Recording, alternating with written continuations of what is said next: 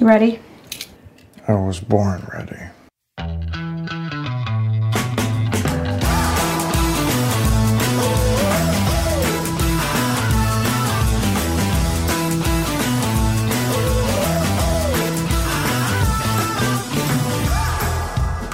Welcome to the Advisory Opinions Podcast. This is David French with Sarah Isger. We are going to finish our 10-case analysis of key Supreme Court cases today. We're also going to pop in with a little tiny bit of politics and have a robust discussion of the Hulu show Mrs. America about Phyllis Schlafly, the battle over the ERA, Gloria Steinem, Bella Abzug. It's definitely stay tuned for that discussion because I cannot wait to hear what Sarah has to say about it. Cannot wait. But before we get started, I just want to remind you all again to rate our podcast, to leave us a review, rate us 5 stars and leave us a good review. Helps us out a lot. And last time I made that request at the top of the podcast, we got some really great feedback. So please go to Apple Podcasts and do that. That would be very, very much appreciated. But without further ado, let's begin politically/legally before we dive into Supreme Court nerdery. And I'm just going to begin by reading a presidential tweet. Michigan sends absentee ballot applications to 7.7 million people ahead of primaries in the general election. This was done illegally and without authorization by a rogue Secretary of State. I will ask to hold up funding to Michigan if they want to go down this voter fraud path. Sarah, you wrote about this in the Morning Dispatch today. So let's start with your thoughts. Well, first of all, I loved the Secretary of State's response. Every Michigan registered voter has a right to vote by mail. I have the authority and responsibility to make sure that they know how to exercise this right, just like my GOP colleagues are doing in Georgia, Iowa, Nebraska, and West Virginia. Interesting that tweet went to Michigan and not Georgia, Iowa, Nebraska, or West Virginia. I also particularly appreciated Jan Barron. He's a great election lawyer in D.C. The Las Vegas Review-Journal, because Trump also tweeted at very similar tweet to Nevada. And the Las Vegas Review-Journal reached out to him and he said, I don't know how to respond to this tweet. I have no idea what Trump means, and perhaps he doesn't either. Withhold which funds? How much? On what basis can funds be withheld if they have been authorized and appropriated by Congress? Some pretty basic legal questions there. Yeah. I just wanted to highlight this briefly because this kind of thing just kind of gets stuck in the background. It becomes like the background noise of our lives when it's the actual president of the United States issuing what looks like, I don't know what funds, on what legal authority, what looks to all the world like a punitive threat against a Secretary of State from the opposing party that is not based in law or fact. And we just kind of go on with our lives as... Well, and there are lawsuits going on, though actually, before we get to those, let's talk about the politics a little. I am bewildered by the political decision to do this when... two things at play. One, we know that more people are going to vote absentee and or by mail this time around. That's just a fact. That's going to happen. Pennsylvania has seen a 14-fold increase in requests for absentee ballots over 2016. That's a state Trump needs to win. That was a clincher in 2016. And at the same time, we had this great conversation with Rachel Kleinfeld a couple months ago. Actually, I'm not sure. It might have been 1 month ago or 5 years ago, whichever. And, she made the great point that the biggest demographic who vote by mail are the elderly. And the biggest shift in Trump's polling that we've seen since coronavirus started is amongst the elderly. He's lost 20 points in his approval rating for those over 65, which is bonkers time. Yeah, that's So unbelievable. why is he antagonizing vote by mail? And there was an interesting write-up from Reuters, I believe, where it is becoming this partisan thing for voters, where Democratic voters feel very comfortable requesting an absentee ballot and Republican voters aren't. But it's still going to be more difficult for some of those hardcore Republican voters to go vote in person if they're afraid of the virus and everything else. It just seems like a weird thing. And of course, the Trump campaign is encouraging Pennsylvania voters to vote absentee. So I don't understand the politics of this one. Seems like a big loss. And then let's add this layer to it. Trump won Michigan by a tiny amount of votes, like a tiny amount of votes. And such a small amount of votes that, even a news cycle shift can shift a few thousand votes here and there. And he goes ahead and he threatens the whole state. Like he just threatens the whole state. Which, by the way, is one of the harder hit states by the coronavirus, and which, by the way, is suffering from pretty catastrophic flooding in parts of the state right now. Oh, I know that flooding would lead the nightly news, but for coronavirus, it looks incredible. So weird political decision. But David, so in Texas, this is my home state, so obviously I'm a little keyed up. In Texas, one of the ways you can request an absentee ballot is if you say you have a disability. And so there's a big conversation over whether fear of coronavirus should count as a disability, legally speaking. The Texas Attorney General has said, no, it is not a disability.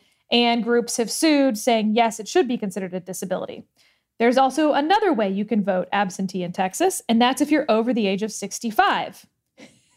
And this is actually clever. I'll let you decide. There's also a lawsuit arguing that is a violation of the Constitution and perhaps the Equal Protection Clause because it's age discrimination. Now, interestingly, of course, it's age discrimination against those under 65. Right. Which we don't see a lot of, but cool plan. So this is like a quirky, non-lawyers, this is going to confuse you. And in fact, lawyers, this is confusing, like even if you understand it. But we have two parallel lawsuits going. We have a federal lawsuit and a state lawsuit. And they're moving at like nearly the same pace, which makes it even weirder. So on Monday, we get an opinion from Judge Beery in San Antonio. David, you had a chance to glance at this opinion.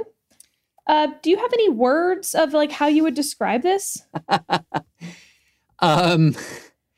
There is something about this pandemic that is bringing out, and now two judges, some of the most extraordinary, and I'm not even going to call it legal rhetoric because it wasn't specifically legal rhetoric, but some of the most extraordinary rhetoric that I've ever seen in a judicial opinion.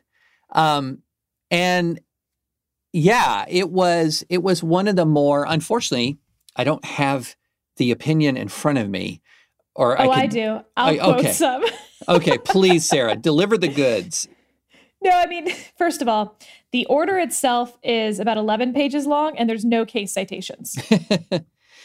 So I enjoyed that. Now, there's like some appendices that are attached that run 74 pages total. That eventually you do get to some Anderson Burdick analysis eventually, although it's kind of buried, to be honest. But the order itself starts with, we hold these truths to be self-evident, that all men are created equal, that they are endowed by their creator with certain unalienable rights, that among these are life, liberty, and the pursuit of happiness, ... The Declaration of Independence, paragraph 2, U.S. 1776. 244 years on, Americans now seek life without fear of pandemic, liberty to choose their leaders in an environment free of disease, and the pursuit of happiness without undue restriction. We, the people of the United States, in order to form a more perfect union, ... U.S. Constitution preamble. Of the 3,929,214 original Americans, we the people, as the new sovereign with the power to prevent a new despot, belonged in the hands of only 235,753 white males who owned property. It goes on. That, for those listeners who are just beginning a legal career or never contemplating a legal career or just legal curious, that is not typical judicial rhetoric at all. Yeah. At all. Wait, I have one other. This is pretty good. There are some among us who would, if they could, nullify those aspirational ideas to return to the not-so-halcyon days and not-so-thrilling days of yesteryear of the divine right of kings, footnote 5, trading our birthright as a sovereign people for a modern mess of governing pottage in the hands of a few and forfeiting the vision of America as a shining city upon a hill, footnote 6.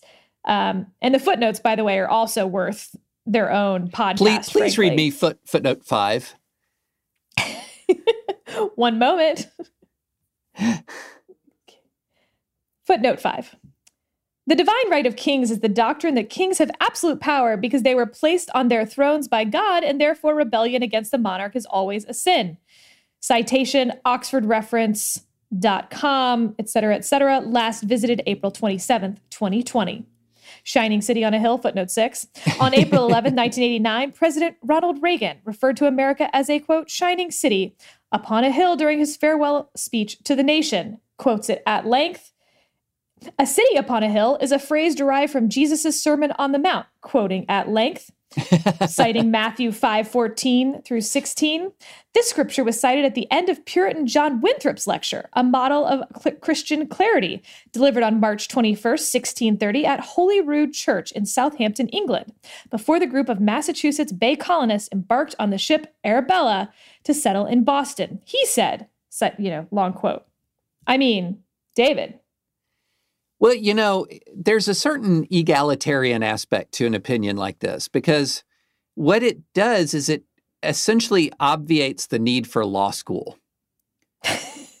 If you can wax eloquent, if you can have a hot take, you too can be a federal judge.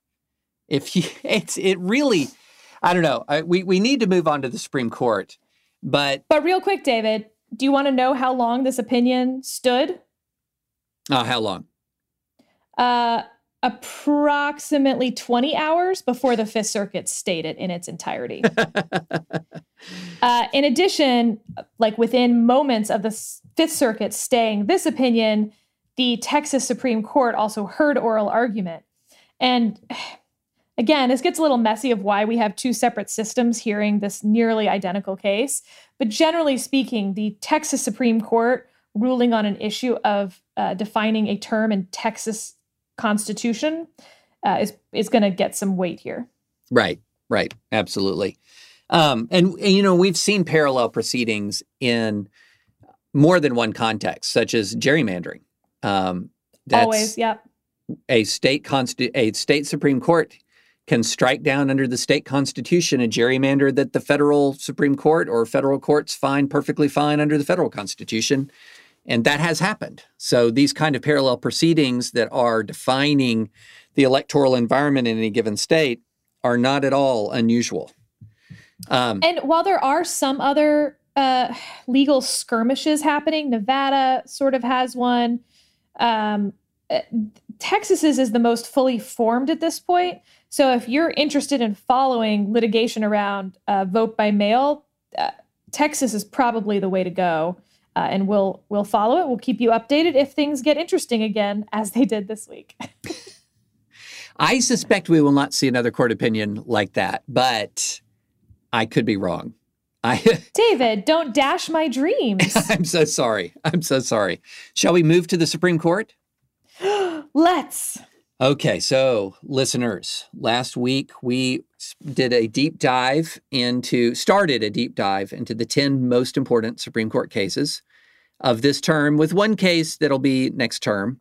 And we did numbers 10 through 6. So we're going to be doing the top 5. Now, I tend to agree with Sarah on the top 5. I might quibble a little bit on the order. Ooh, I like it. Let's quibble. But let's begin with number 5, which I agree with you. Of this 5, this is number 5. I feel like Casey Kasem.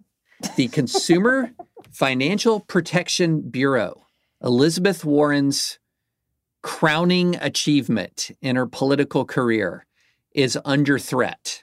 Do you want to describe the case? Sure. So, and we've talked about this on the pod before, but the CFPB is both unique in some ways and not unique in some ways. And the real legal question is, how unique is it? Because if it isn't unique, then it's constitutional. We have independent agencies, plenty of them out there, but they tend to be like a board of directors, et cetera, not exercising executive power. The issue around this is the CFPB has a single director appointed by the president for a 5-year term who can be removed by the president only for, quote, inefficiency, neglect of duty, or malfeasance in office. And so really the question is that taking over the president's executive power from Article 2, therefore it's unconstitutional? If it's unconstitutional, then the question is the whole CFPB unconstitutional, or just the director, and the director can be removed at will, and that would fix the constitutional problem? This is what we call severability. Severability doctrine is a whole ball of worms. And Justice Thomas, not surprising to anyone who follows the court closely, he has feelings on severability. So, yeah, so that's where that is. Yeah, this is a case where I feel like there is an obvious Justice Robertsian resolution to this case. Okay. Which is you just simply strike from the enabling statute of the CFPB the for-cause limitation on firing, and everything else stays the same. So that the CFPB remains, the CFPB director remains, but he can just be removed at will by the president, like any typical presidential appointee. And that will be that. That will... So there's almost... Yeah, I mean, there's almost no question that Thomas will vote for that ground, because that's his severability jam. Here's a quote from the chief at argument. Wouldn't the normal principles of constitutional avoidance suggest that we might want to scrutinize a little bit how rigorous a limitation inefficiency is before we get to the point of striking down the statute? David, do you want to explain constitutional avoidance, the canon? Because I think if, like we talked about last week, if there's this new era of a non-entanglement court under, the Roberts Court of non-entanglement, that constitutional avoidance will be one of its pillars. Yeah. So there's a sort of a technical definition of this, and then a colloquial, like the technical, you're going to say, hey, look, if we can decide something on non-constitutional grounds, we're going to decide it on non-constitutional grounds. What that means is essentially judges aren't using the Constitution in hunter-killer mode against congressional statutes, against presidential regulations. And the practical result of that is it sort of keeps the other branches of government more responsible for their own function. It's going to defer to the operations and the actions of the other branches of government that are in their control. And so when you're a constitutional litigator and you are challenging any governmental act, if your only argument is unconstitutionality, if that's your only argument, you're starting off from a position of judicial skepticism. And so you often want to have... It's why you'll see RFRA along with the First Amendment in almost any case, because judges would prefer to decide something on a statute like RFRA than the Constitution like the First Amendment, because that's constitutional avoidance. Exactly. And that's, you'll often see these mixed statutory and constitutional claims. But in the public imagination, you're always thinking Constitution, Constitution, Constitution. which is one reason why, for example, the Hobby Lobby case, people still talk about that as a First Amendment case because it dealt with religious liberty. But it was a statutory case. It was a RFRA case. So. Okay. So on the flip side of the Roberts-Thomas severability, maybe not the flip side, but let me read you what Justice Gorsuch said as well at argument. If we were to approve single-member agencies without any presidential removal power, we would run into questions about the cabinet, for example, which are just agencies, right? The idea being that if you uphold the CFPB removal language, Congress could then pass a statute that says you can't remove the attorney general except for fraud or willful malfeasance or, Right. Who knows what. And this is the president's cabinet we're talking about.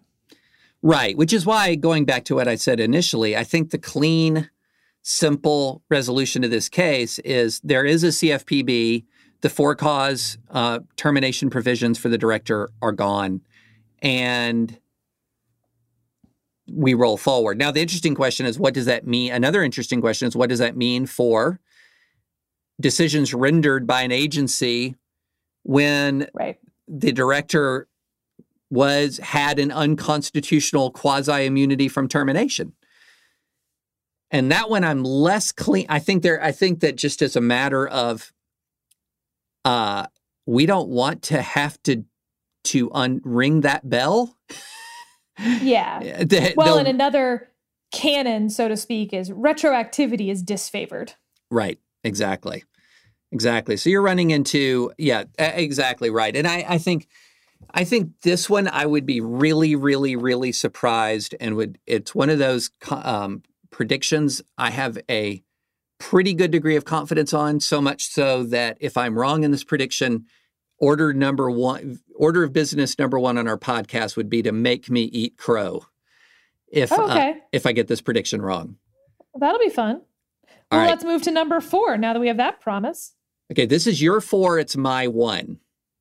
Ugh, David. Yep. No surprise there. All right, listeners, number 4 for me. This is the Louisiana abortion case. Can Louisiana ban doctors from performing abortions who don't have admitting privileges at nearby hospitals?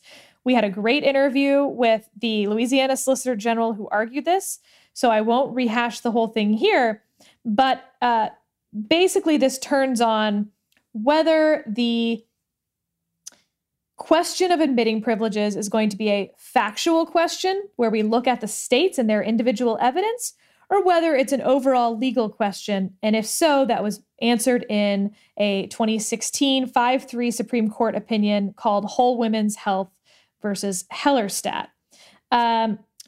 David, I want to jump into why this is number 1 for you. I understand it's like number 1 in your heart, like playbook style. But as far as its effect it will have on legal doctrine in the future, you think it's number 1? So here's why I think it's number 1. Obviously, as you were saying, like the abortion issue is number 1 in my heart. But I think that from a legal / cultural / political posture, this case is more important than the narrow question of the continuing viability of whole women's health, and it's certainly more important than the very practical question of will there or will there not be an admitting privileges requirement. And here's what I mean. There has been an enormous impact. The abortion question has had enormous impact on presidential races and national politics because of the judicial nomination and confirmation process, which is centered again. I would say Roe becomes one of the primary issues with almost any nominee. That's one of the primary issues that people are thinking about in their minds when they go to vote. It hovers over American national politics, maybe more than any other single issue, especially amongst base voters. Not all voters, but the people who are going to walk over broken glass to get to the polls one way or the other. This issue is the 800-pound gorilla. And my theory of this case is that it will tell us a lot about how much this present court is going to be willing to adjust abortion jurisprudence materially in one direction or the other. And I think it's almost a perfect case for telling us that, because there is such a recent precedent in whole women's health. And if the court overrules whole women's health, what it is going to broadcast is that it is ready to make material changes in abortion jurisprudence. If it upholds whole women's health, regardless of whether it upholds the Louisiana statute or not, it is telling us all it is not willing to make material changes in abortion jurisprudence. And that's very important to know. To me, that's very important to know, because then it tells us, is it really the case that this incredible distortion of judicial selections and nominations and confirmations, should it continue to have such a hold over us?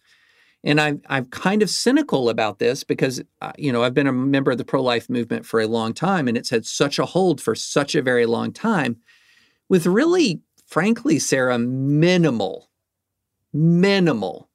judicial progress, minimal in my mind. Moving from a Roe standard to a Casey standard is not much of a victory for the pro-life movement. You make actually a very compelling case on the future impact of it. We'll see if listeners agree as they hear our next three. I do want to read, so Whole Women's Health, as I said, was a 5-3 decision from 2016. One of those 5 votes was Justice Kennedy, who has left the court and been replaced by Justice Kavanaugh. So I want to read you a question from Justice Kavanaugh at the argument. Assume all the doctors who currently perform abortions can obtain admitting privileges. Could you say that the law still imposes an undue burden, even if there were no effect? So David, if, for instance, we follow this Kavanaugh line of thinking and it becomes a sort of whole women's health factual inquiry into effect undue burden, not theoretical undue burden, where would you say that falls on your line of options?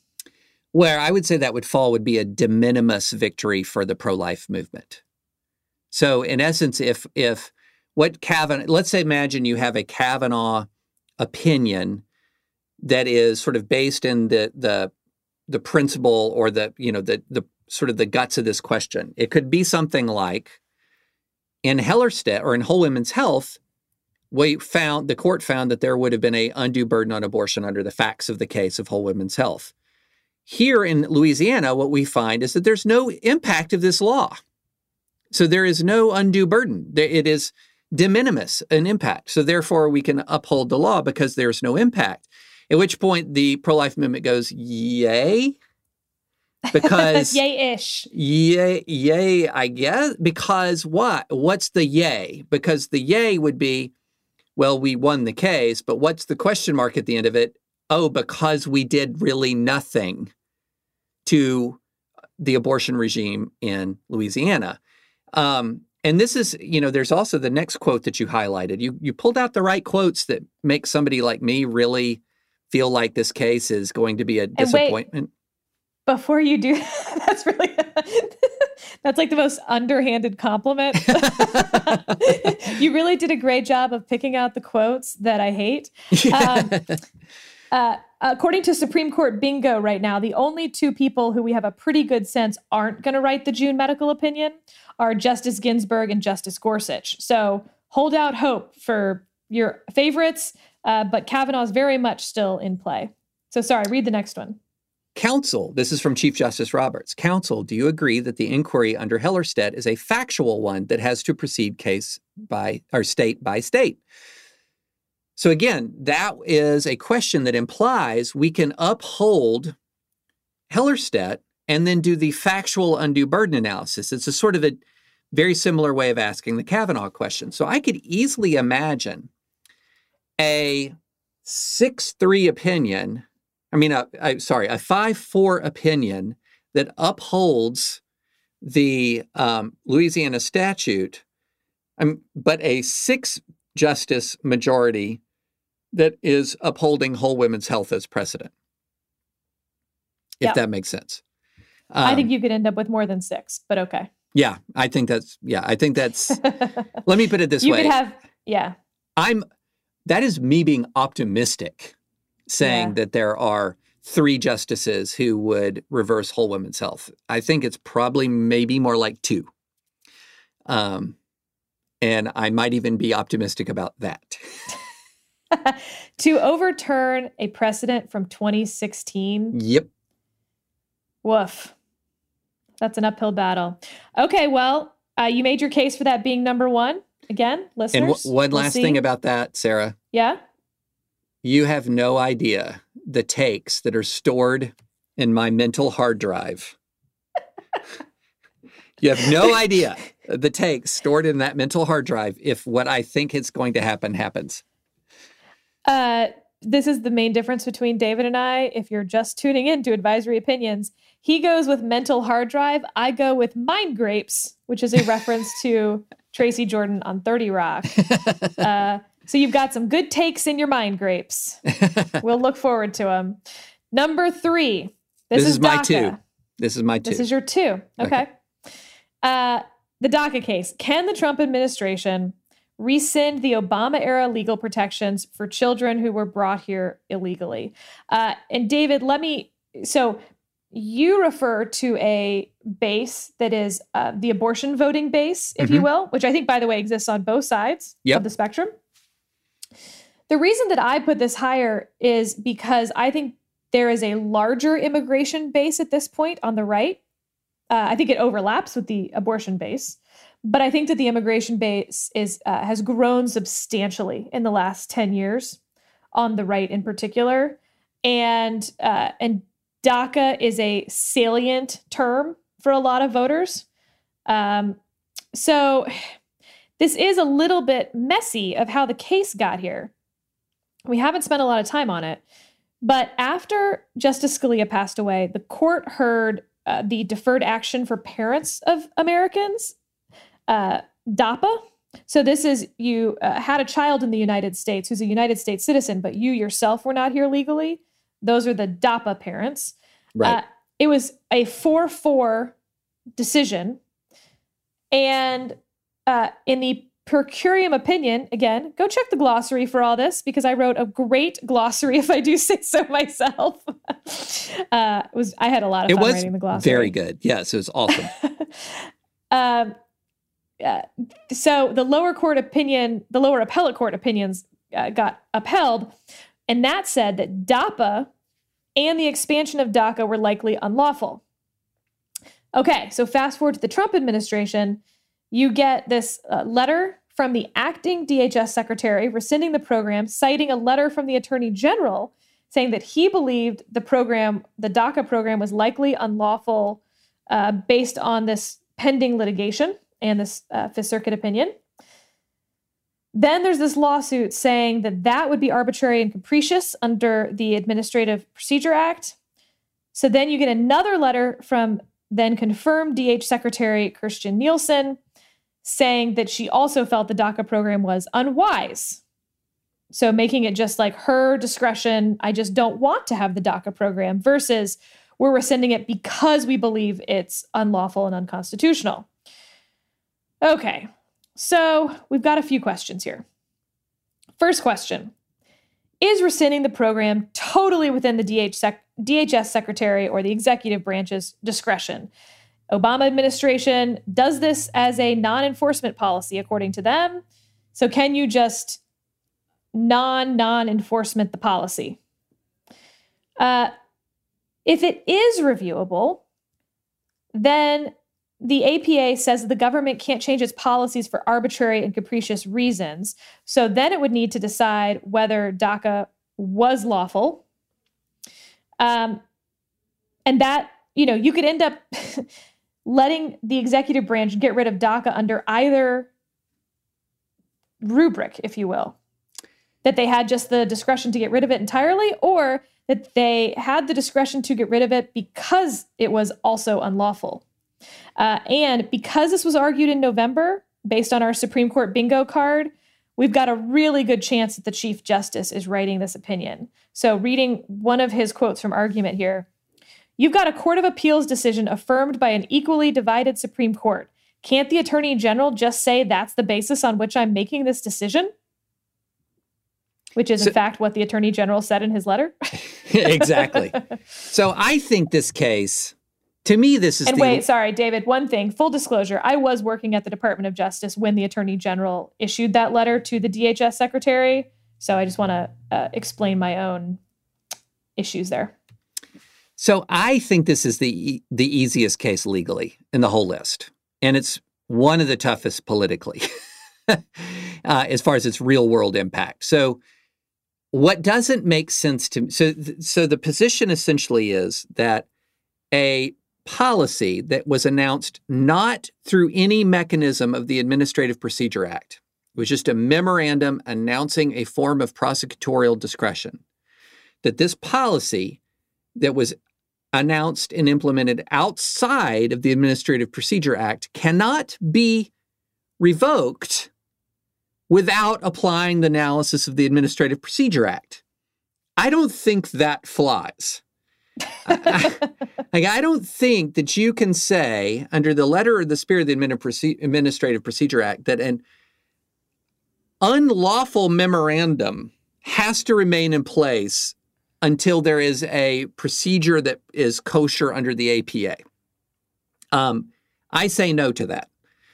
And then on the fallback, even if you're going to apply the APA, to then say that after a Circuit Court of Appeals struck down a very similar program that was affirmed in a per curiam, a 4-4, affirmed 4-4, that then to say it's arbitrary and capricious to raise constitutional concerns about that, I think, is stretching the definition of arbitrary and capricious to its breaking point. And so I feel like this is an easy case in the absence of the real world. If you're just looking at this from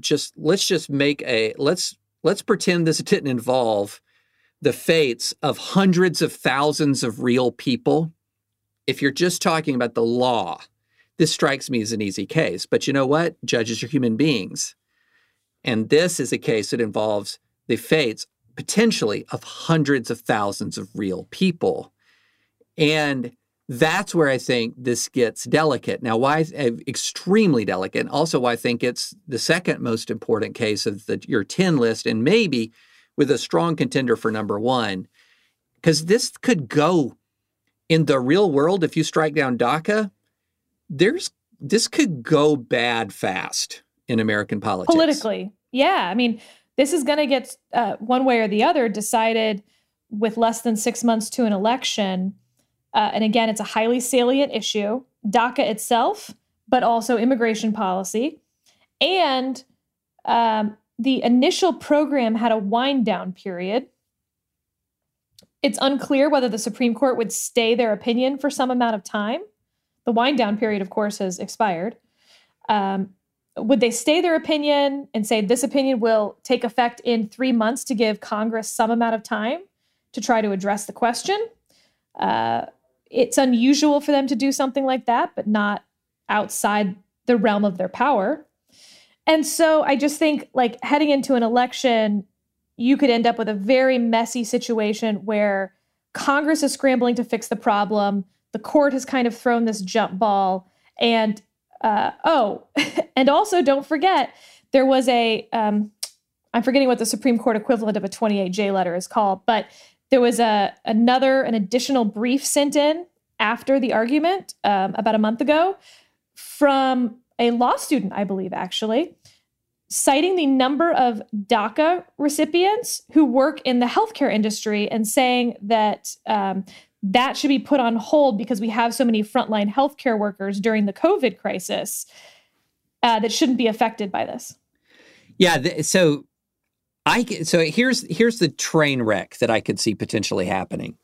So you rule and you strike down DACA, and a Trump administration that is going to be very, very busy trying to shore up its base, because I think one theory of Trump's reelection is if he just keeps his base, he wins, immediately starts to announce, hey, yeah, we're going to start deporting Dreamers. And maybe they prioritize sort of like maybe some of the less sympathetic cases, but But, the push to say, yeah, we're going to start to get serious about this and we're going to deport dreamers, which then would lead to an immense reaction from Democrats, actually on an issue where I don't think the public at large is super on board with deporting dreamers. No, correct. The polling's actually pretty lopsided on this, so much so that I think you'd see some senators, some Republican senators, also feeling a lot of pressure to have a legislative solution. And so I could see this going well, and I could see this going very poorly. And the way I could see it going well is because of the popularity of protecting dreamers, you could actually reach a point where the log jam over immigration, where meaningful legislative reform seems to be impossible, could potentially be broken because there is no conceivable executive fix to it anymore. Now, that's me being wildly David. Optimistic, Sarah. Yeah, that's sweet. That's I know. Nice. I'm Hey, patting look. you on the head through our video chat. After and it's so funny, as I was saying these words, your face. I mean, okay, so this is what's going to fix immigration. Have you been here for the last 10 years? I know. But okay, so you remove any meaningful executive action from the table. Okay, maybe there's a 1% chance of my scenario, but the 99% chance is this is bad. This is just bad. This is just bad. And so the most realistic bad is Trump just doesn't actually start deporting dreamers at scale. The sword of Damocles is kind of hanging over their heads. So he doesn't go to like UC Davis and starts rounding up college students. But I hope not. They don't feel the security that they're allowed to be here. So that's... Well, and the work permits, that's a huge part of DACA. It's not just that they're not getting deported. They can work legally in the United States, which if you take away DACA, it's why calling it a non-enforcement policy was always a very iffy proposition and why the Fifth Circuit found DAPA and DACA so legally lacking. It wasn't just that they're not deporting them, it's that they get additional rights that Congress never granted. And then where it gets even worse is if you start to then have Stephen Miller gives an interview on Fox where he talks about that, the administration is going to begin systematically, ramping up enforcement ramping up deportation. And there's still no legislative will to block a logjam. And then everybody goes, and then everything just escalates. Now, there's a less apoplectic version of this, which is that we go back to just the pre-DACA era where the president says, I don't have the authority to do anything about these people. Congress, do something. That's what Obama said over and over again. And it's, that was what gave rise to the Gang of Eight bill that True. Probably changed the course of American politics. But we can't go back to pre-DACA because pre-DACA, Obama was president and nobody thought that Obama might potentially go on a search and deport mission on Dreamers. And a lot of people would think a Trump administration would go on a search and deport. And so well, this was my number 3. It was your number 2 and grasping at number 1. Yes. So nipping at the heels. Here's my number 2. And it's number 2 for me only because of the short-term political implications. I do think it has some long-term legal implications, but without being able to foresee the future 20 years in advance or 10 years in advance, it's a little hard to say how far-flung those will be. These are, number 2, the Trump finance cases. Can a president's personal financial records be subpoenaed while he is the president? So we've got the congressional subpoenas. This comes after Michael Cohen testifies that the president was inflating and deflating his personal assets to obtain bank loans. The Intelligence Committee was one of the committees that subpoenaed it. And they said this was part of their investigation into efforts by Russia and other foreign entities to influence the U.S. political process during and since the 2016 election. That becomes important because some of this question is going to turn on, does Congress need these for any congressional purpose? Or is this just a political purpose that the Democrats took the House, so now let's screw with the president. New York, the New York County District Attorney's Office convened a grand jury as well, subpoenaed the exact same material, like word for word, but in addition also asked for the president's tax returns as part of their criminal investigation into alleged hush money payments the president, at that time not the president, was making to women during the 2016 campaign, shorthand, Stormy Daniels. Now, David, there's legal questions about this, but I also have huge political questions about missed opportunities for the Democrats that I don't understand here. So, for instance, New York could have made the case that they were looking into specific property tax-related issues because Trump has properties there. So if he was inflating and deflating the worth of those assets and then paying New York taxes incorrectly, that's a really specific need that is not as politically, I don't know, whatever, as Stormy Daniels' hush money payments.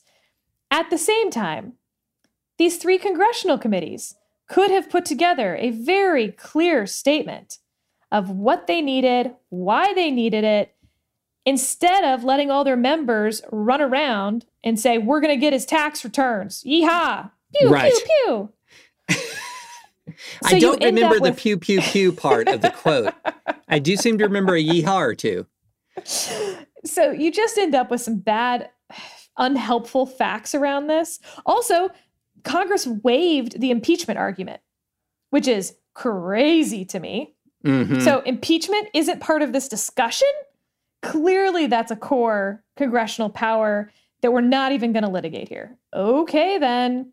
So this all legally turns around, though, really Clinton v. Jones, which was that the president is not immune from civil lawsuits based upon his private conduct. So this is now, how far does that go? You and I have had some interesting arguments over whether presidents can be indicted while in office, arrested while in office. The New York County District Attorney, District Attorney's lawyer made clear that they are not arguing that they can try the president or arrest the president, charge the president. They just want this for a grand jury investigation. So lots of interesting quotes from the argument. Gorsuch, why should we not defer to the House's view about its own legislative purpose? Ginsburg, the aura of this case is really sauce for the goose that serves the gander as well. So how do you distinguish, say, Whitewater? Even President Clinton's personal records were subpoenaed from his accountant, or even Hillary Clinton's law firm billing records were subpoenaed. Take the Nixon tapes. So you have the Clinton v. Jones opinion. It was unanimous from 1997. Thomas, Ginsburg, and Breyer are still on the court from that case. And then you have the president's lawyers on the one side saying he's totally immune from everything while he's president. When he leaves the White House, you can do whatever. And then you have the Solicitor General taking the less extreme version, which is they just need to show a heightened need that they didn't meet here. Congress needs to show real legislation they're considering. And the New York folks need to show a heightened need. Like, why do they need it now versus when he's left office? So, yeah, we've talked about this, and I kind of see these cases being resolved pretty differently. It's hard for me to see how a grand jury subpoena where the grand jury records are, of course, secret. So this is not, getting his personal financial records and then dumping them on the internet for all the world to see. And a grand jury subpoena in a overarching case that, on the federal side anyway, already has somebody sitting in jail over it. And how it would be consistent with Clinton v. Jones or the Nixon case to deny the DA these records. It just seems to me that that prior precedent here is overwhelmingly on the DA side. Now, on the congressional subpoena side, this is one of those. I think this is where the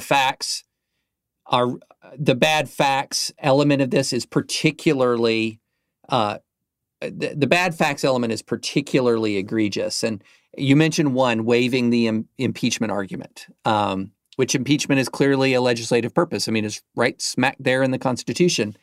I could easily see an opinion here that comes about as close to an advisory opinion as you'll see from the Supreme Court, one that just sort of says, we're going to remand this for consideration along the lines of X, Y, and Z principles.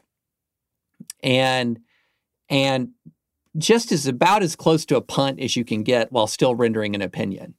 Which might delay the result until after the election. Right. Which would almost certainly, because you then would have the lower court decision along the new lines, which is then appealed and which is then, it would certainly delay it. And so it's hard for me to see the Supreme Court drawing a hard and fast restriction against the legislature in this circumstance. I think the question from Justice Gorsuch is well taken. Why should we not defer to the House's views about its own legislative purpose? That's, I think, very well taken. But at the same time, it's hard for me to see them deferring so completely to Congress under these facts. So that's where I am. Either way, I think this has the potential, at least, to upend the election, second only to COVID. Well, it depends on what's in those records, doesn't it? Yeah. Now, if you're right and they punt, and that would be the ultimate non-entanglement. Yes. There's an election coming up. We can't possibly. Dear District Court, please tread water. Okay, last up, this was my number one. These are the Title VII cases. Does sex discrimination include discrimination on the basis of sexual orientation or transgender identity? It's 3 separate cases. 2 are gay men. 1 is a transgender woman. All claim to have been fired for those reasons. And it's a really simple question of law. And it's a really complicated argument on how this could come out. Title VII from the Civil Rights Act of 1964 bars private employers from discriminating on the basis of sex. This is going to transition very nicely into our Mrs. America conversation, yes. By the way. Yes. Does that necessarily include sexual orientation or transgender identity? Because by its very nature, that discrimination involves gender stereotypes. A man should marry a woman. Therefore, being gay is all part of a gender stereotype that someone's not matching up with. And I think even more strongly, the transgender woman who was fired was really turned on some dress code issues. So by saying that she was going to start showing up to work, abiding by the female dress code, was that simply a gender stereotype discrimination? It's a novel argument, but it's different than simply saying that the term sex in Title VII also meant homosexual. Yeah, so this is a really interesting textualist versus originalist kind of question. Because I don't think nobody says in 1964 that when they're passing the Civil Rights Act that they had in mind protecting people from discrimination on the basis of gender identity and sexual orientation. So sort of this fits within the original public meaning of the law is pretty much off the table. But there's a word, there's sex. The word is sex. And so this is sort of the strict textualist argument.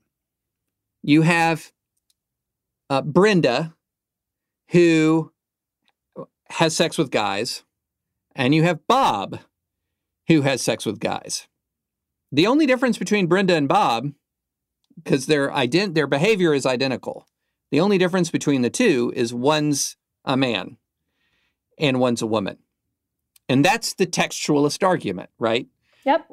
And this is what Justice Gorsuch gets to. In what linguistic formulation would one say that sex, biological gender, has nothing to do with what happened in this case? He's getting to exactly what you're saying there at the argument. Yeah. And then the other one says, but see, then you have textualism there. So you can really tell that Justice Gorsuch is looking at this from a textual standpoint. But then he asks this really interesting question, which kind of goes back to DACA. So the other quote you so astutely included is this one. When a case is really close on the textual evidence, at the end of the day, should a judge take into consideration the massive social upheaval that would be entailed in such a decision, and the possibility is it more effective and more appropriately a legislative rather than a judicial function. That's it. It's a question of judicial modesty. So he's essentially saying, if the text is close, do I kind of go outside the record of the case and consider the political and cultural effect? Which is more of a sort of an non-entanglement argument. Yes. And more of an institutionalist argument in a way. Yes. Do we want the court in this, making this big a decision? To which he clearly is thinking, no, I do not. Yeah. I have no idea how these cases are coming out. Like almost every other case, I've felt like I could be totally wrong, but I have sort of a strong to medium strong sense that I feel like I where they're leaning. On this one, I have no idea. No clue. So the reason I put this as number one is I think that makes it so different from Windsor. I think everyone had the sense that gay marriage was coming out the way it did, frankly. Oh, yeah. And certainly it almost didn't matter because culturally we had moved in such a lopsided direction, supporting / not even caring anymore about gay marriage for the vast majority of Americans. This is different. I think that it will, again, be a very salient issue politically for a lot of people. And it will affect conversations around the transgender arguments that we're having, whether it's bathrooms, girls' sports, any number of other things, that this is going to be a weight in that argument of how this comes out. And I think that, for me, that made it, no question, number one case of the term. Yeah, the only reason I say not one, and I would put it 3, so this is your 1, it's my 3, is large numbers of states already have sexual orientation and gender identity non-discrimination provisions in state law. True. So this is for federal law, Title VII. And so there's a big chunk of America, maybe a majority of the population, that state law is already more all-encompassing than federal law. They're already under a legal regime that this case, even if this case comes out the way the Title VII plaintiffs want it to come out, in many jurisdictions, they're still going to have less protection under federal law than they have under state law. And it's in states like Tennessee. Tennessee does not have a sexual orientation non-discrimination provision or a gender identity non-discrimination provision. So it's in states like Tennessee where you're going to see a lot more. There would be more impact on this. But yeah, it's very, very important. It's a very important case. I just think on the real world, it has less application in much of the country. We shall see. Indeed. Now let's talk in our remaining time. Less time than I thought we'd had, but these cases are interesting. Mrs. America. So for those who don't know, it's a Hulu show. I started watching it just because I'd heard someone say it's actually really well done and far less agenda driven than you might think in a case talking about a show talking about hot button culture war issues from the 1970s. And so I started watching it, and also it met my criteria of I like to watch things that have certain, even if it's not normally something I'll watch, if it has a certain like A-list roster of stars, I'm just going to watch it anyway, just to see their work. And it's got Galadriel in it, Kate Blanchett. Oh, there's nobody in this who you haven't seen before. Yeah. Oh, it's James Marsden. I mean, the women alone, Elizabeth Banks, just endless cool actors in it. Yeah. And so it tracks, it's sort of done on 2 tracks, Phyllis Schlafly and the Rise of the Eagle Forum, and then Gloria Steinem, Bella Abzug, and, oh gosh, why did I just blank on Betty Friedan and their allies. And it's like you watch these 2 movements. And I think what they do a really good job of portraying is that you're looking at 2 entirely different ways of living and viewing the world. And it doesn't, like as a Christian conservative, some of the stuff's a little broad brush with the Eagle Forum ladies. And I'm sure there's folks on the left that would look at the way they portrayed, especially a lot of the infighting and some of the vanity in play in the feminist camp, maybe a little bit of, object to that somewhat. But it doesn't portray, it's not a black and white portrayal here. It's got a lot of nuance. And so as soon as I started watching it, I thought, Sarah has to see it. So this is funny, David. I've got a good story for you. So I'm trucking along because you've told me to watch this, and I agree with everything you just said. And it always makes for the best historical fiction when you treat the characters with the sympathy that they feel for themselves, if you will. And I think this movie does that pretty well. I also think the Betty Friedan, I read The Feminine Mystique in college, and I had no idea she was so cantankerous. And now, of course, as you know, listeners, I spend most of my time watching these things, digging through Wikipedia and articles. And that turns out it looks pretty true, pretty accurate portrayal. And also just Gloria Steinem back when she's in her 20s and stuff is fascinating. It never occurred to me who Gloria Steinem was in her 20s, I guess. So looking at pictures and all of that was really fun. Okay, so I'm trucking along last night. And you have to understand, I don't like Phyllis Schlafly. I have strong negative associations with Phyllis Schlafly. We'll get to those. Okay. But I start feeling like I'm watching this, and I've been watching a couple hours of it, and I don't feel great. And as you know, I've got, 3 weeks to go here, cooking away on a little dude. And I'm like, you know what? I have this blood pressure monitor, and that's like the one thing that can really go wrong at this point, other than going into labor or something, which I think I know. So I go and get the blood pressure monitor, and I call my husband over, and we take my blood pressure. It's through the roof. Oh, no. So I have to, I call the, answering service after hours to get the doctor, and doctors are, whatever.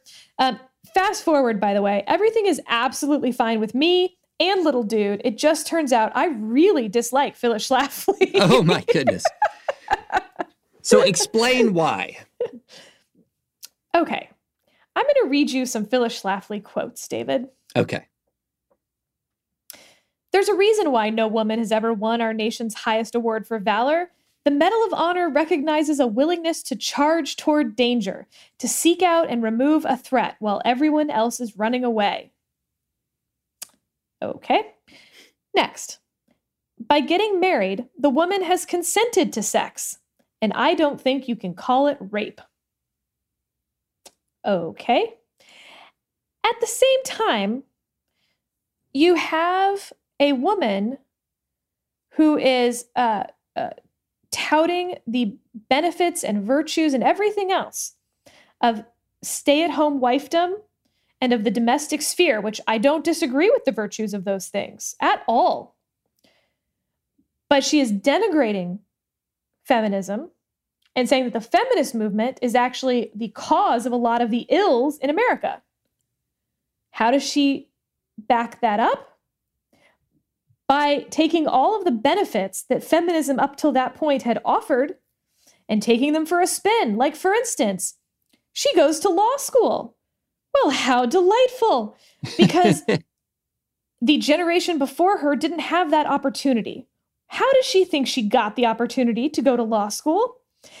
And it also shows, the just to even call it sexual harassment in this day and age, like underestimates what was going on the Hill. It's much closer to sexual assault, but it's somewhat consensual, I guess. And she says, well, you know, virtuous women don't put themselves in that position. Oh, how nice that you didn't have to have a job, Mrs. Schlafly, and that you were living in this nice, comfortable suburban lifestyle because you've benefited from all of these women who came before you and fought before you for these very basic rights. And again, I have no problem with touting the virtues of the domestic sphere. And I have lots of problems with the feminist movement as well. But neither side recognizing the hypocrisy of the other side or of their own arguments just drives me up the wall. And I'm going to go get my blood pressure cuff. So I've got to say, for somebody who grew up in the conservative movement, grew up in the Christian conservative movement, I really, you know, I came of age well after sort of the peak of Phyllis Schlafly. You know, she was sort of if you'd go to conservative events, people go, oh, there's Phyllis Schlafly. But sort of the peak of her powers had passed.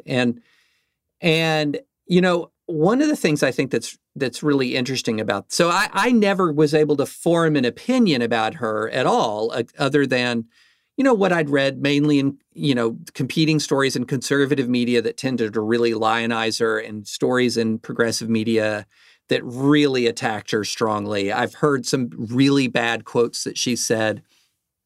She also was really, as the show illustrates, kind of a force of nature.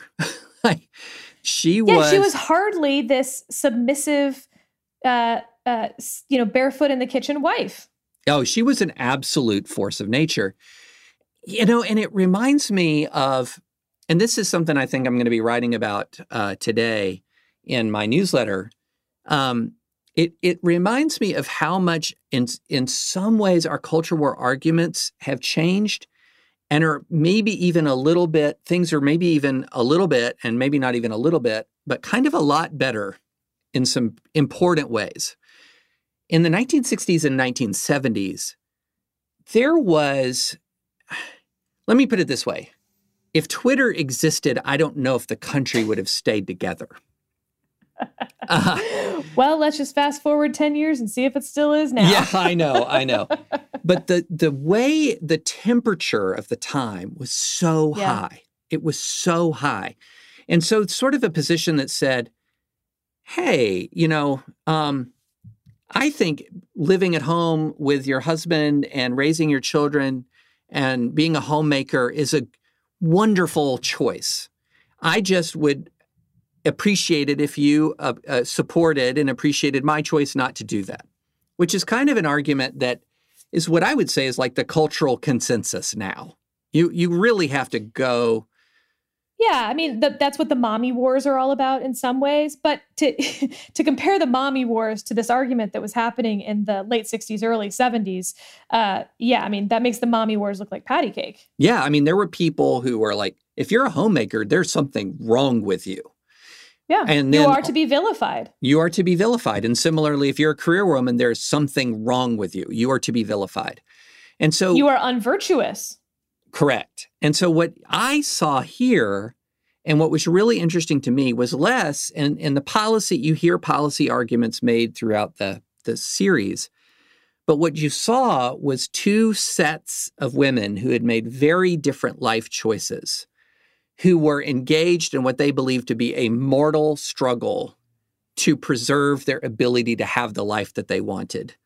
And it wasn't so much David, a legal struggle. That's where my beef is, because I don't think that they had made different choices. I think Schlafly had made the same choice, but was using a platform to make the opposite argument. Well, I can see that with Schlafly, but I think when you see all of her army of homemaker volunteers, that's the ethos with Schlafly from the beginning of and the show very deftly portrays this. Yes. You see that she is an extremely ambitious person, and she makes her name known in the Goldwater era, and she makes her name known really as a person who, as the series portrays, as a person who is interested in nuclear policy. Yes, again, a great irony, by the way. She's trying to come up through this political world on the right on defense policy. And she's clearly, they show her as being far more knowledgeable than any of the men she's talking to. But she kind of hits this glass ceiling, ironically, because she's a woman. So she switches over to this. Yeah, and that scene... But, that's the irony. Yeah. And that there's a scene that portrays this in a way that is so well done. So she's meeting with Goldwater, wanting to talk about nuclear policy. As they start to have the conversation, they ask her to leave the room to get a notepad so that she can take notes because they presume she has better penmanship. And as she sees the dynamic of the room shift against her, she commandeers the argument towards the ERA where they're going to have to defer to her. And it was extremely masterfully done. But the interesting thing is the way they portray it is that, and again, this is historical fiction. So listeners, I know I know what you're going to say. But so this is historical fiction, but they portray the real concern about the ERA as being far more sort of grassroots up to her more than she saw it coming and sent it down to the grassroots. Which I thought was an interesting way to portray it. Yeah, which again goes to my sort of hypocrisy point. She would have loved to have been the defense, K.T. McFarland of her day, or whoever you want to point to, but couldn't do that because she was a woman. So what did she choose to do? Champion against feminism. Because that was where the opening was. That was her competitive advantage. And by the way, David, I've very much been asked to take notes in rooms with all men before, citing that exact penmanship line. It struck deep into my heart because I have the worst handwriting of anyone. Like it looks like a serial killer 13-year-old boy is trying to learn how to spell. Yeah. So I feel like I get out of it every time because I'm like, oh, you have made a terrible gender stereotype misjudgment. We are better off not taking any notes than doing this. But, that's where I think the Phyllis Schlafly thing hits home for me. Anytime I meet some of these women who came before me, I know you've been there when they've asked you to take notes because, quote unquote, your penmanship is better. How dare you not have fought for future me? And I think that I take very seriously my obligation in those moments to fight for future podcast listeners who may be in law school right now. Right. Now, let me ask you this about the portrayal of the feminists. Here's what I thought was really interesting, is I felt like they showed what they did well, aside from demonstrating the truth of what any progressive will tell you, is that, hey, we're not nearly as united as you conservatives think we are. Both sides think that the other side is like this disciplined, regimented army. Yes. When it's amazing. Yeah. When in reality, it's circular firing squads all around. So they show the circular firing squad very, very well. They also show, I thought, an interesting preview of the problem of ideological bubbling that we have to this day. That there were, when Phyllis Schlafly first comes up, and when the ERA is first coming up, it's like, who's against this? The presumption of this is going to roll through. Oh, there's this person, Phyllis Schlafly, she's against it. Don't bother me with irrelevancies. It's almost as if, there was this, hey, everyone I know in this particular world is on board. We've won. And it comes, and so the rise of the Eagle Forum and the Stop ERA movement and all of that just comes as this, what the heck happened, followed by this unbelievable sort of underestimation of Schlafly, which culminates in a famous debate between Betty Friedan and Schlafly, where Betty Friedan loses it. Loses it. Yeah, actually, yeah. And so I do my Wikipedia rabbit trails while I watch stuff too. And that's based on, she did actually unleash that kind of rhetoric on Schlafly in a debate. Essentially, basically said she would burn Schlafly. She believed that Schlafly was a witch, which is not a great not a great way to win a debate. And so that to me sort of showed it was an echo of kind of the cultural divide and the sense of dismissiveness that a lot of people in not in the cultural elite quarters feel, and the way in which a lot of these folks are underestimated by cultural elites. And I thought that was a very interesting portrayal.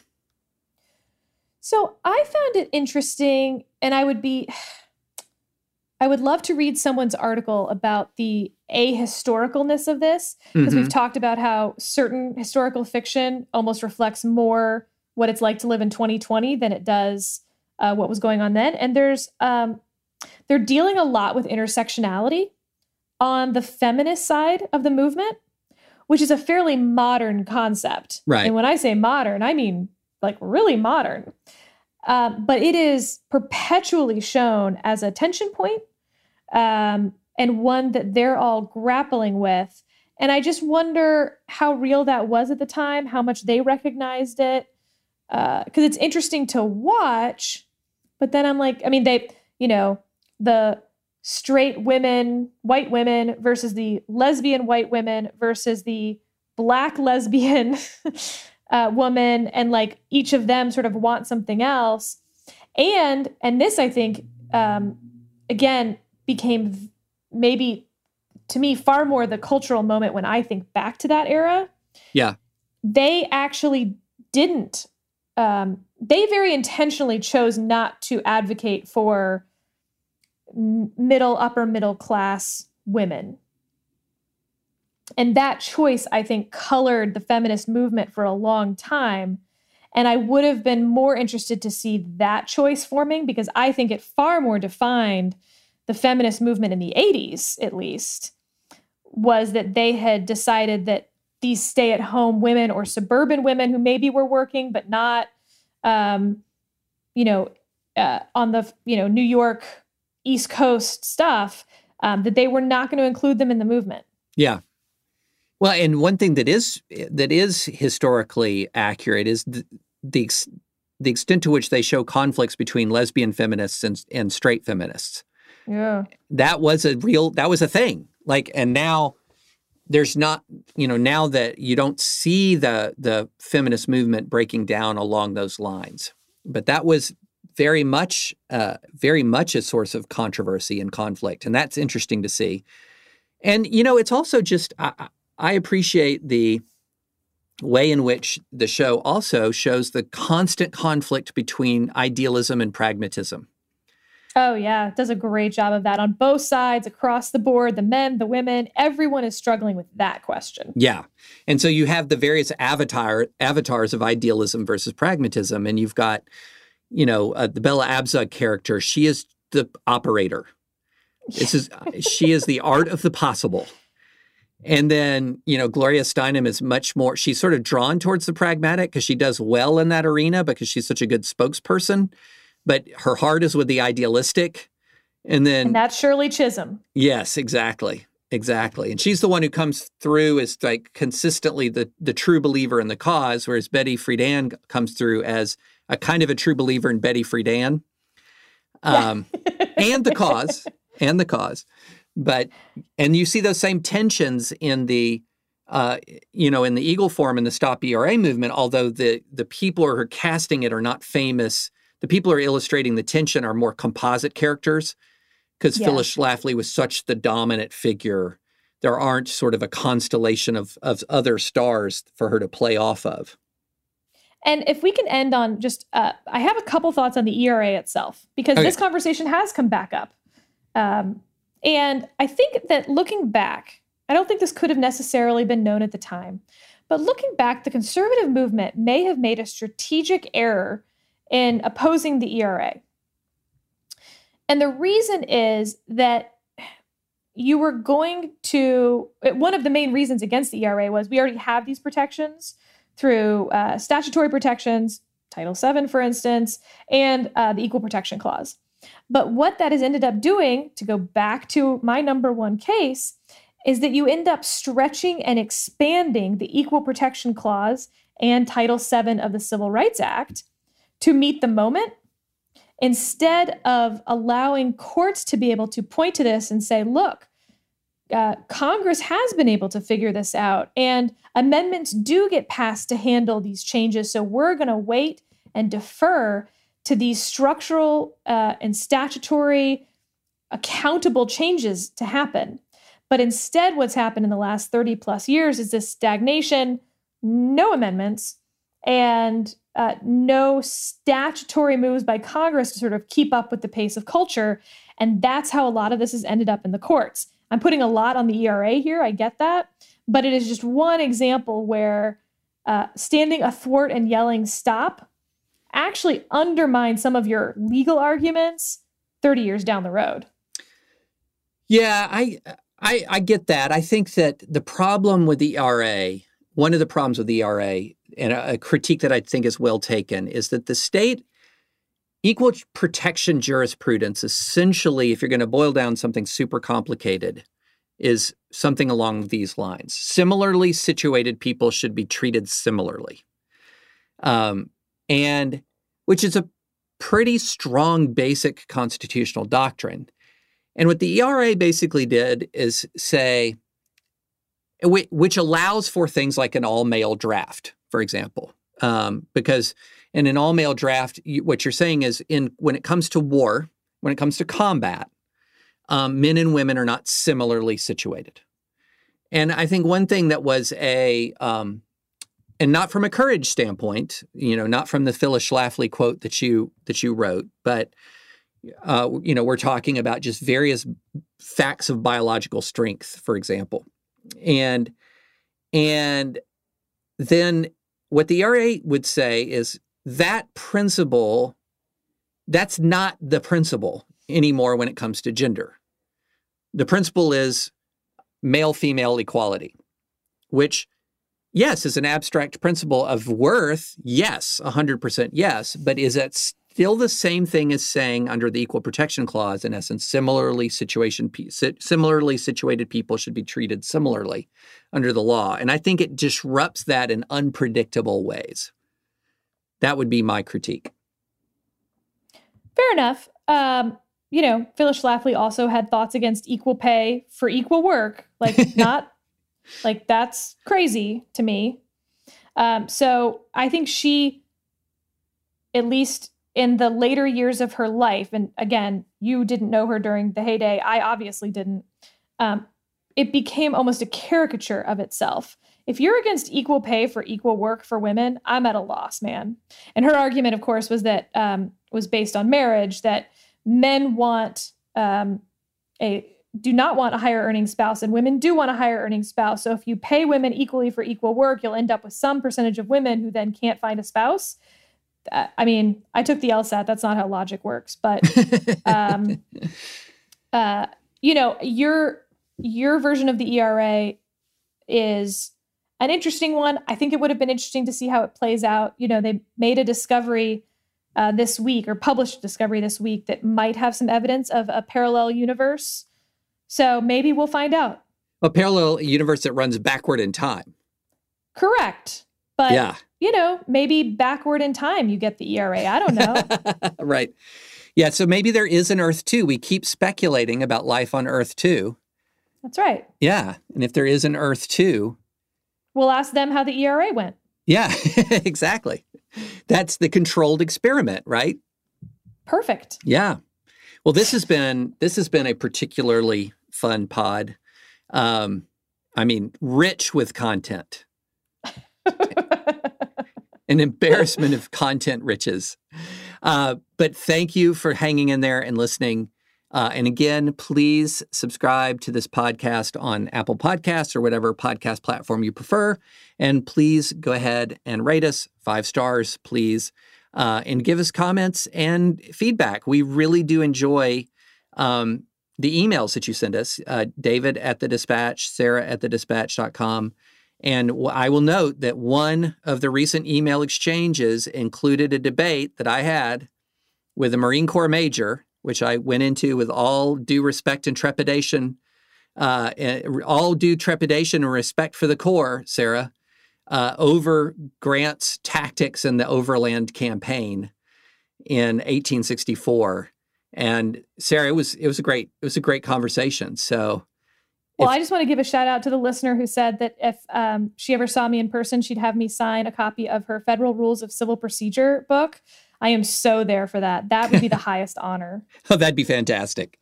That would be. I'd have to say I would love that almost more than anything else. That would be awesome. I know. Well, that is our podcast today. Thank you guys for listening. This has been David French and Sarah Isbell.